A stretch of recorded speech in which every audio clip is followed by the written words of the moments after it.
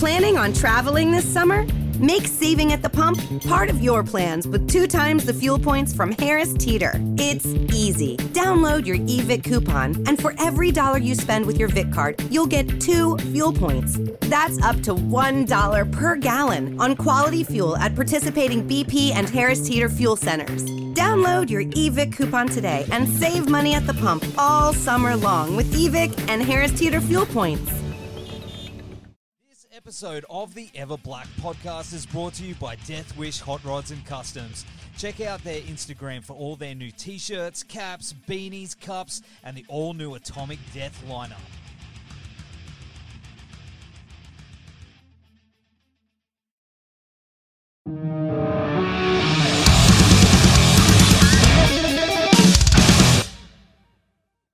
Good to see you again, man. Look, I suppose we just get straight to it. I mean, Sure. 40 years now. Yeah, You guys have been going for 40 years. we had a break off about 5 to 6 years in the 90s, but besides that, yeah, we've been going for quite a long time. Yeah, so I mean, that's a lot of material that you guys have managed to put together over the past 40 years. So, you know, now you've moved into a very, very, suppose, new environment, bringing Tim on. So I've read a lot of stuff that Tim has said about joining the band, about being a fan and then being able to join the band.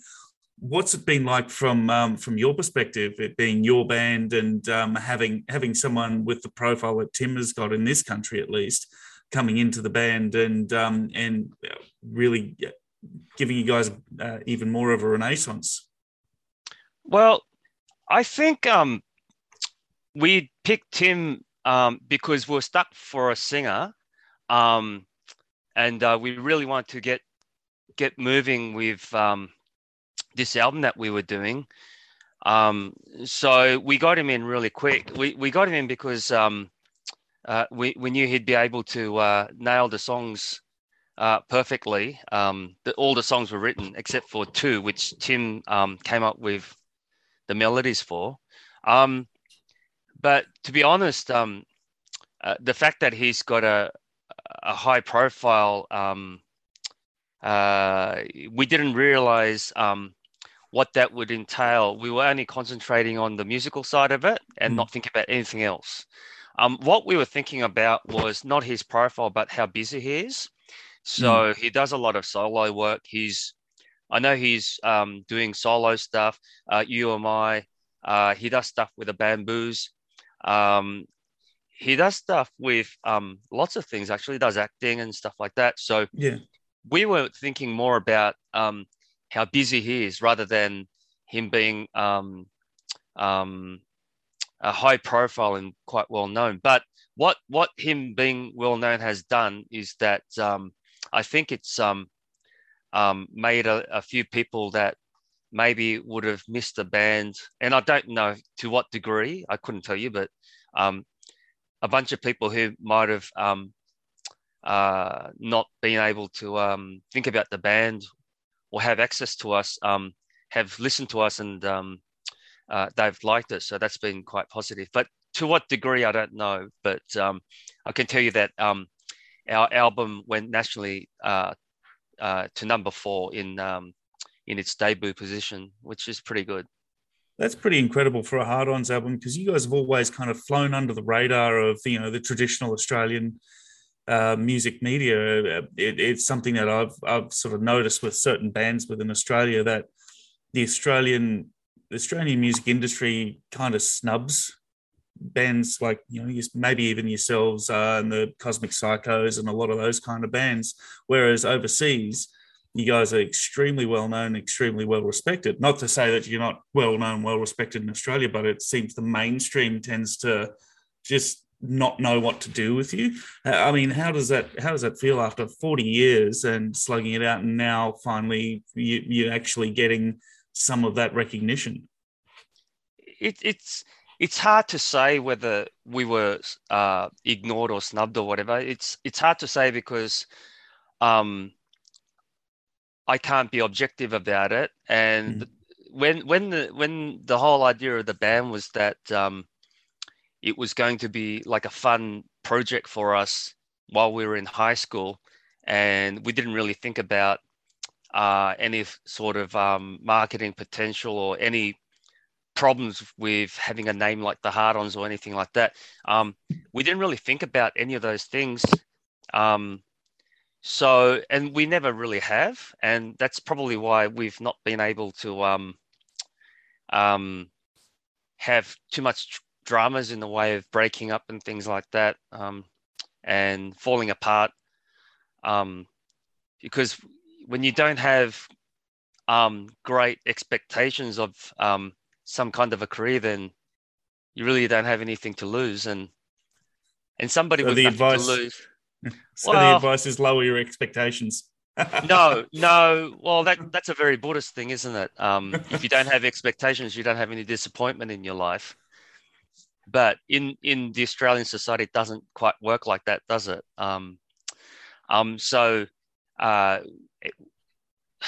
We never had any expectations, no, but we have very high expectations of the music of the band, and we're flat out concentrating on that, flat out. So that takes up all our energy. So we can't really even begin to think about things like what our profile is or anything like that. And those things are largely out of our hands anyway, right? So yeah. It's hard to say, but I think it's a good approach because it means that we're not hindered or enslaved by outside things like who's buying our records, how many people are coming to our shows. If you're not too worried about those things and pay people to worry about them for you on your behalf, like a booking agent or whatever, or a promoter, then then life is a little bit easier. Then you can get on with doing other things like concentrating on the musical side of things. Yeah, well, that's what's always struck me about the Hard-Ons is that you just don't seem to give a shit, and you just do what makes you happy musically. And it shows that after 40 years of treading the boards, every time I've seen you get up there on stage, you look like you're having the time of your life. I think because it's the secret was that it was a high school band. So at the core of why the band exists is still the truth behind the high school band. And, things that you run into when you're 12 to, say, the ages of 12 to 17, James. Do you remember the ages between 12 to 17? A lot of things happen in your life. Oh yeah, lots of pimples. Lots of discovery of music.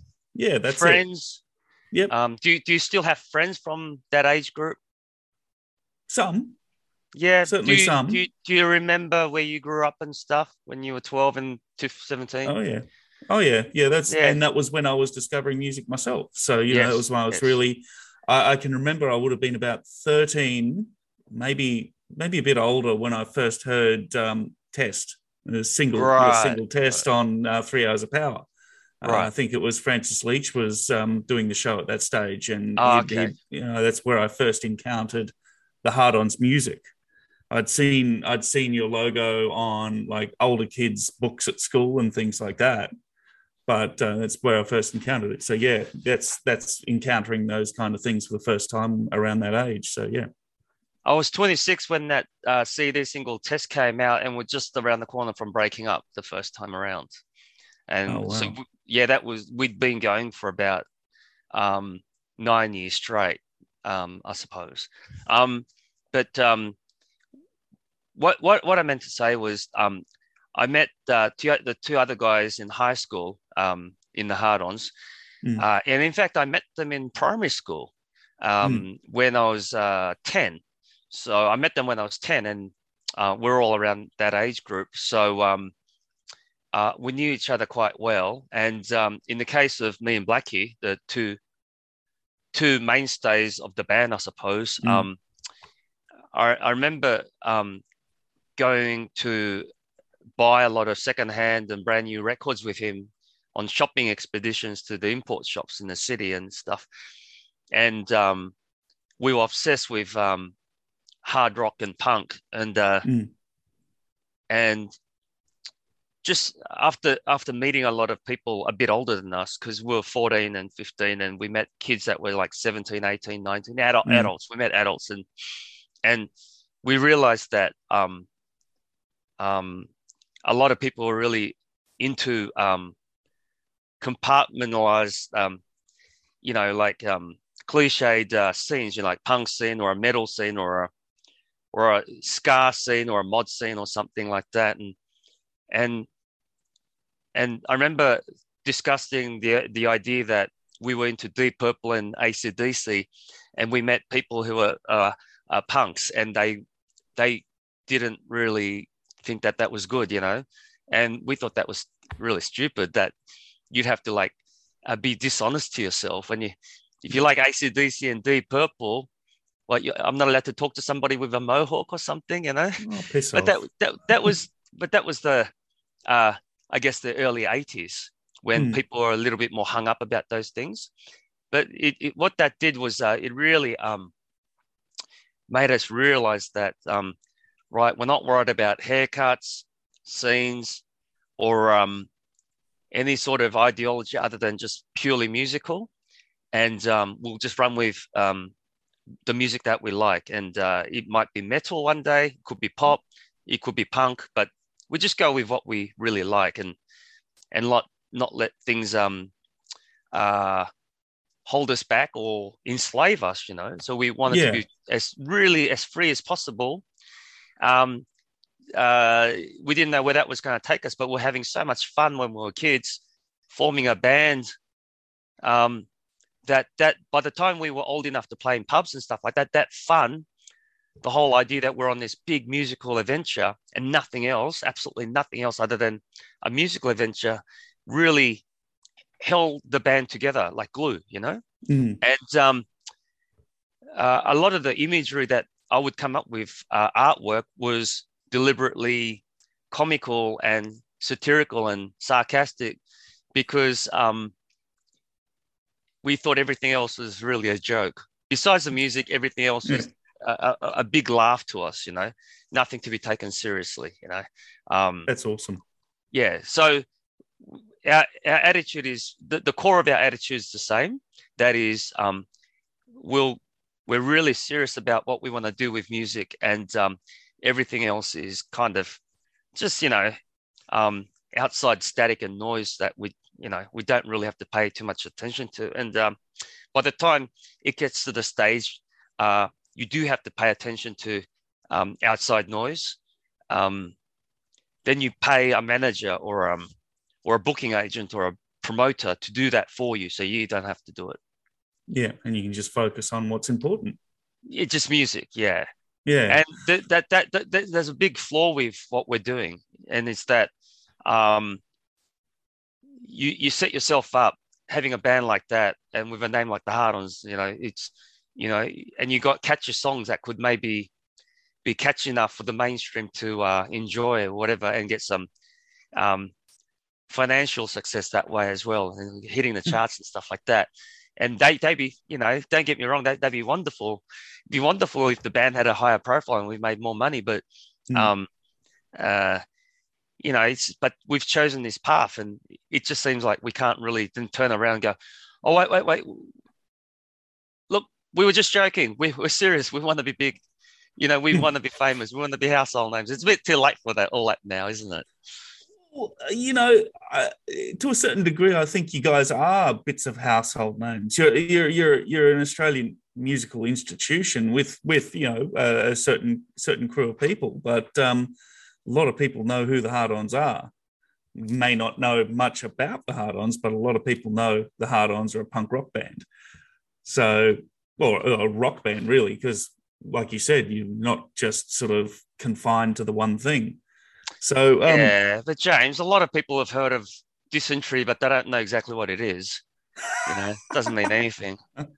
No, true. But I was going to say, what was the thinking behind becoming a 4-piece originally? Seeing you guys were a 3-piece for so much of your existence. We always worshipped the idea of a 3-piece because from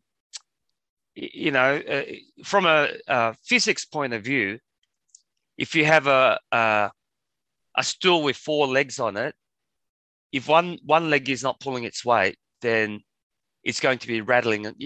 Someone sit on it, it'll just be a little bit wonky, But a 3-legged stool will always be really stable. It'll never flop around. So it's a very powerful configuration, a 3-piece, a 3-legged stool and a 3-piece band. My way of thinking is this, right? A 3-piece band, you have bass, for a rock band anyway, you have a bass guitar player, a lead guitar player, and a drummer. And then it's up to the band to work out someone's going to have to sing and all that kind of stuff. But that's a 3-piece band. There's nowhere to hide, really, you see. If anyone's not pulling their weight, then that's a bad band, But the moment everyone pulls their weight, it becomes very powerful and unstoppable. So that we were really obsessed and in love with the idea of a 3-piece for a very long time, because we thought that was a powerful configuration. But then when we first started, we were trying to figure out who was going to sing. At the very beginning, it was Blackie, the lead guitar player, who was singing all the songs and writing most of the music. And then after about a year and a half or 2 years, our drummer Kesh took over because Blackie actually wanted to be I don't know if he said it, but his heroes are people like Ed Cooper from the Saints and people like Steve from the Sex Pistols, like the guitar hero, the guy who really is up the front and takes the scruff of the neck of the band, the lead guitar player. Eddie Van Halen, that kind of stuff, So he wanted to be that guy and he didn't want to sing. And so our drummer by default became singer because I couldn't sing. So it seemed to work. And we thought that 3-piece was really powerful until our drummer left. And then we got another drummer who didn't sing, Peter Kostic from Front End Loader and Regurgitator. And Blackie went back to being a lead singer. And I just basically told him, you just have to rediscover what you were doing when you were 14, when we first formed the band. And he said, yeah, that's not too hard. It's Planning on traveling this summer? Make saving at the pump part of your plans with 2 times the fuel points from Harris Teeter. It's easy. Download your eVic coupon, and for every $1 you spend with your Vic card, you'll get 2 fuel points. That's up to $1 per gallon on quality fuel at participating BP and Harris Teeter fuel centers. Download your eVic coupon today and save money at the pump all summer long with eVic and Harris Teeter fuel points. It's something I can do. So he went back to singing and we still stayed this 3-piece, a really stable configuration where everyone was by design forced to contribute really powerfully, And then when we did this 30th anniversary tour in 2014, and we saw our ex-singer and drummer, Kesh De Silva, for 15 years, he was out of the band. He'd done nothing musically, nothing. And we thought it was a shame that he did nothing. And so he hinted that he wanted to maybe learn to fall in love with the band again and contribute and come back. And so we said, yeah, you can come back. But we already have a drummer, so you can't drum. So you'll have to just be out the front and sing. Yeah. But then that meant that all of us had to get over this fear of the 4th member actually contributing equally. Otherwise, it'll be this unstable stool again. And towards the end there, through lack of interest, lack of motivation, the stool started becoming unstable again until we asked Tim Rogers to become the 4th leg in the stool, as it were, fully knowing that this was a guy that wasn't a slouch. Somebody who, if you gave him a set of songs, a set of how to sing the songs, the instructions, we just passed him the hard-ons like an IKEA table. Here you go. Here's an Allen key. Can you come and contribute? And he said, give me the instructions. I'll do it. And then when he turned up, he said, I already know the band. I already know all the songs. I already know the DNA of the band. I'm a big fan, so I can contribute. And his contribution has been so strong that we didn't have to worry about being this wonky stool. Here I go back to that stupid parallel again, but it seems to work in this case. So his contribution has been like outstanding, really. Well, he's fantastic fronting the band. I mean, like I said, I've seen you numerous times over the years. I've always loved the shows and everything, but it really brought something extra having someone like Tim up front of the Hard-Ons, and you guys still performing the way that you have done for the past 40 years. It was absolutely fantastic to see. Where did you see us, James?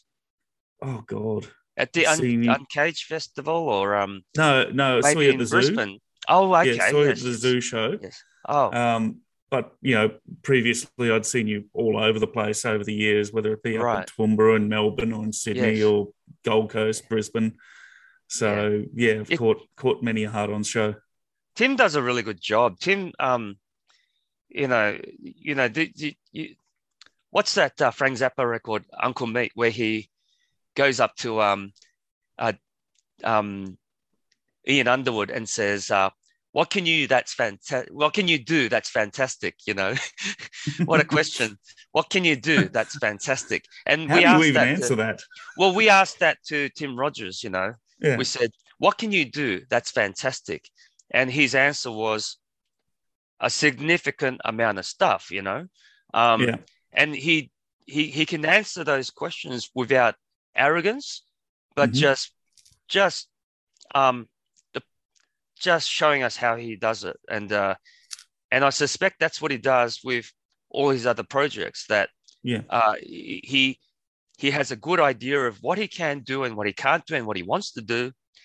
And more to the point, he's motivated to let that come out, Yeah. And and fast track it, really bring it out really quickly, not fart us around on and sitting on it. He just brings it out very quickly. And, you get a lot done with Tim Rogers around, That's very awesome. short time. Yeah. Yeah. So speaking of getting a lot done, you guys have had to reschedule a few shows for the rest, the final dates of your Australian tour. Because everyone's had it and everyone's getting it, and obviously not pleasant. But so you got a few more shows left through June. It's next week, looks like. Wollongong, Sydney, Newcastle, and Avalon. That's right. Then I know you guys have always had quite a good overseas touring schedule.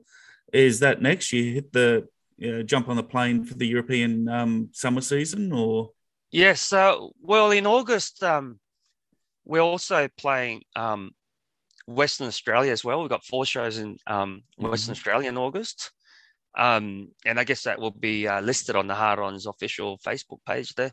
But we've asked our booking agent to go ahead and book us a tour of Europe in May, which is when everyone will be free to tour Europe. I think everyone's going to be, including Tim. Sorry? That's in May next year. Yeah. So, next year. Yeah. So we're booking it quite in advance, but Tim's got lots of other stuff to do until then, and we're giving our booking agent, a year to book, 11 or 12 shows. So they'll be good shows.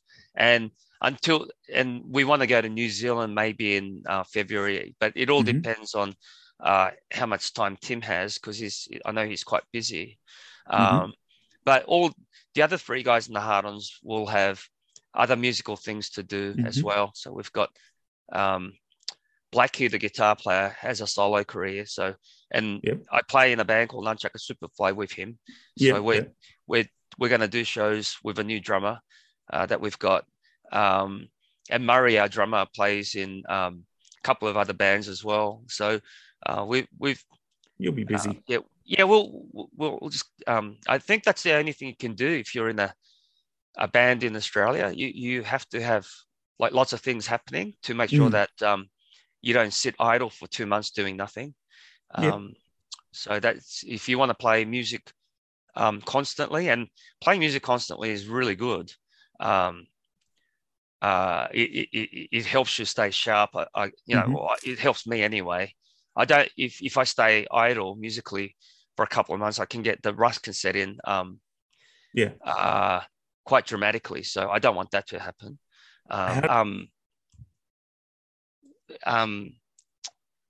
Well, during the lockdown, I think we struggled. We struggled because we couldn't get together to rehearsal constantly. That was a big thing. I think that was a thing that I missed the most, getting together to practice and going on tour. And we had a tentative tour of Japan booked, and which was going to be hard anyway, because remember the Olympics were on. And of course, the whole idea of going to Japan during the Olympics when it's on in Tokyo was going to be hard anyway. But the COVID-19 situation just put a stop to it, full stop. And we were going to go to Europe sometime in October, but it was very obvious around April 2020 that we weren't going to go. So that was, but from a point of view of a guy in a band, yes, it's hard, but from a point of view of a regular citizen, it's not that bad. I mean, none of us got really sick. I think it was hard for a lot more of our friends that had, jobs in the music industry that lost jobs. But for all of us, this wasn't our main job. It was like a hobby that that we tell the ATO, hey, we went on tour and made this much money. Now go away. That's all we kind of do. It's not. This isn't a big job for us. No. So we all had our day jobs to keep the income going, but in the way of COVID, like creating havoc for people who were booking agents, guys that were roadies, guys that were tour managers and whatnot, venue operators. You'd have to ask them how they suffered, because the stories that I've heard have been obviously heartbreaking. But I've got friends in the industry still that immediately lost hundreds of thousands of dollars. They run PA companies and things like that, and that's right. Immediately lost all of that and lost it for years. Every time they had something booked, it would come to the day beforehand and have to be cancelled. That's right, and that was a job. They were a cog in the music industry, and it's weird that when you think of the music industry, the first thing you think of are musicians. But a lot of musicians like myself, we were a lot better off because we weren't permanent cogs in the music industry. We could just drop out and just go back to our regular day jobs. And in the case of our drummer, he ran a cafe as well, so he got a double whammy: no income from the music, no income from his cafe, but so he had to rely on his job keeper and our guitar player Blackie. In his case, he had to rely on job keeper. Well, he was a personal trainer, but he wasn't doing that, so he had to rely on a job keeper. And in my case, I worked in retail, and we just shut the shop and we just did mail order, and we survived that way.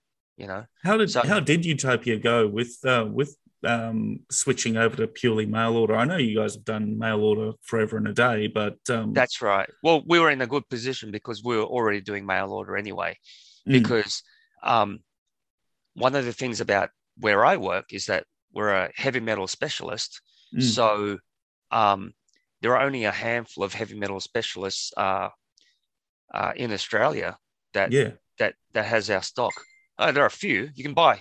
If you want if you want a Napalm Death CD, you can get it from anywhere, right? But but we have a reputation of having lots of stuff that people would like. So some of the stuff that I used to sell you. Well, we Australia's a big country, and it's a very urbanized country where most people live in 5 big major cities on the mainland. But then you've got lots and lots of other people in outside the big cities that like hard rock and classic rock and metal. Yeah. They rely on mail order. Yeah. So we provide that service. So we're doing mail order anyway, so it was good. But we basically had to lock our doors and just come in on the train with no one else there and just box things up all day. And we survived that way. It wasn't ideal because you'd rather be, I didn't get a job in a record shop so I can pack boxes. I want to talk to people about. Point, is it? Well, I wanted to talk to people about heavy metal and hard rock and things like that, which is what I like. And that was gone. So, but I mean, I still had a job. So it was fine. It was fine, Excuse me. All right. Well, look, I'm going to let you get back to your daughter. But look, thank you so much for having a chat, Ray. Again, it's always a great time to have a chat with you, and I'm really looking forward to the next 40 years of the Hard-Ons. Yeah, who knows what's going to happen? I mean, who knows that? But I guess the one of the joys of the band is that we're always evolving in some kind of a way. So I guess at our stage, we have to either evolve or die, because otherwise we just get so bored playing the same thing over and over again. So you're not one of those bands that have relied on 1 or 2 albums that were big in the early 90s to sort of keep going. I've noticed that there's quite a number of bands who are kicking around at the moment who only ever play songs off 1 or 2 albums that they released in the 90s. And you guys never seem to be like that. You just go out and do you don't seem to go back and sit on that. Well, lucky for us, we never had a hit. Look, there's certain songs that people want to hear. We just don't always want to hear. Yeah. But our fans are really, I think they're very generous to us because our biggest hits would be All Set to Go, Girl in a Sweater, Don't Want to See You Cry, Where Did You Come From? We haven't played those songs in a year, none of those songs. We just don't play them anymore. Suck and Swallow? Oh, we'll still play Suck and Swallow, yeah, because we all get to do a solo each, Yeah. But our fans are really generous. They kind of, most of our fans just embrace us and go, well, what are these idiots up to now? Let's have a listen. And they don't kind of come to hear a greatest hits set. And I think we're lucky that we've always done that. And all our records sound quite different. Our records are quite varied. There's no uniform sound in a lot of ways. If there is one uniform sound, it's that, that supercharged, distorted guitar sound that Blackie has to have, Besides that, it's, our melodies are quite different from album to album. And on the album, there are lots of different things. So, the variety in our music is kind of like our trademark, as it were. And so we get away with playing a set that we really want to play. And not many people whinge that, they only played those songs or they didn't play this song. No, they don't, They just seem to kind of embrace the band, which is, we're really lucky that way, I think. Yeah, that's awesome. I think final question, and we'll leave it at that. How on earth do you and Blackie play your instruments so low? I've tried, and my hand can't do that. That guitar is really damn low. Yeah, I think it's a technique that we learned when we were kids, watching film clips of all the punk bands that we liked. And so you get to use your whole arm for the force rather than from the elbow to the forearm down. It's the whole arm that you can use the whole arm, so, it's when you're playing downstrokes and stuff, it's, you can get more force that way. So you don't have a bent elbow to contend with. It's a straight arm. So that's the theory anyway, like the Ramones and bands like that, they had that straight arm thrash, it was a technique that we learned from all the punk bands back in the day, but it looks cool. Well, if I try and play technically correctly, I get a cramp, so excellent. Anyway, look, thank you very much, Ray. It's a pleasure to speak to you, and look forward to seeing you on the road next time. Good to see you again, James. Thank you. Cheers, Take mate. care. You have a good one. Bye. Planning on traveling this summer? Make saving at the pump part of your plans with 2 times the fuel points from Harris Teeter. It's easy. Download your eVic coupon, and for every $1 you spend with your Vic card, you'll get 2 fuel points. That's up to $1 per gallon on quality fuel at participating BP and Harris Teeter fuel centers. Download your eVic coupon today and save money at the pump all summer long with eVic and Harris Teeter fuel points.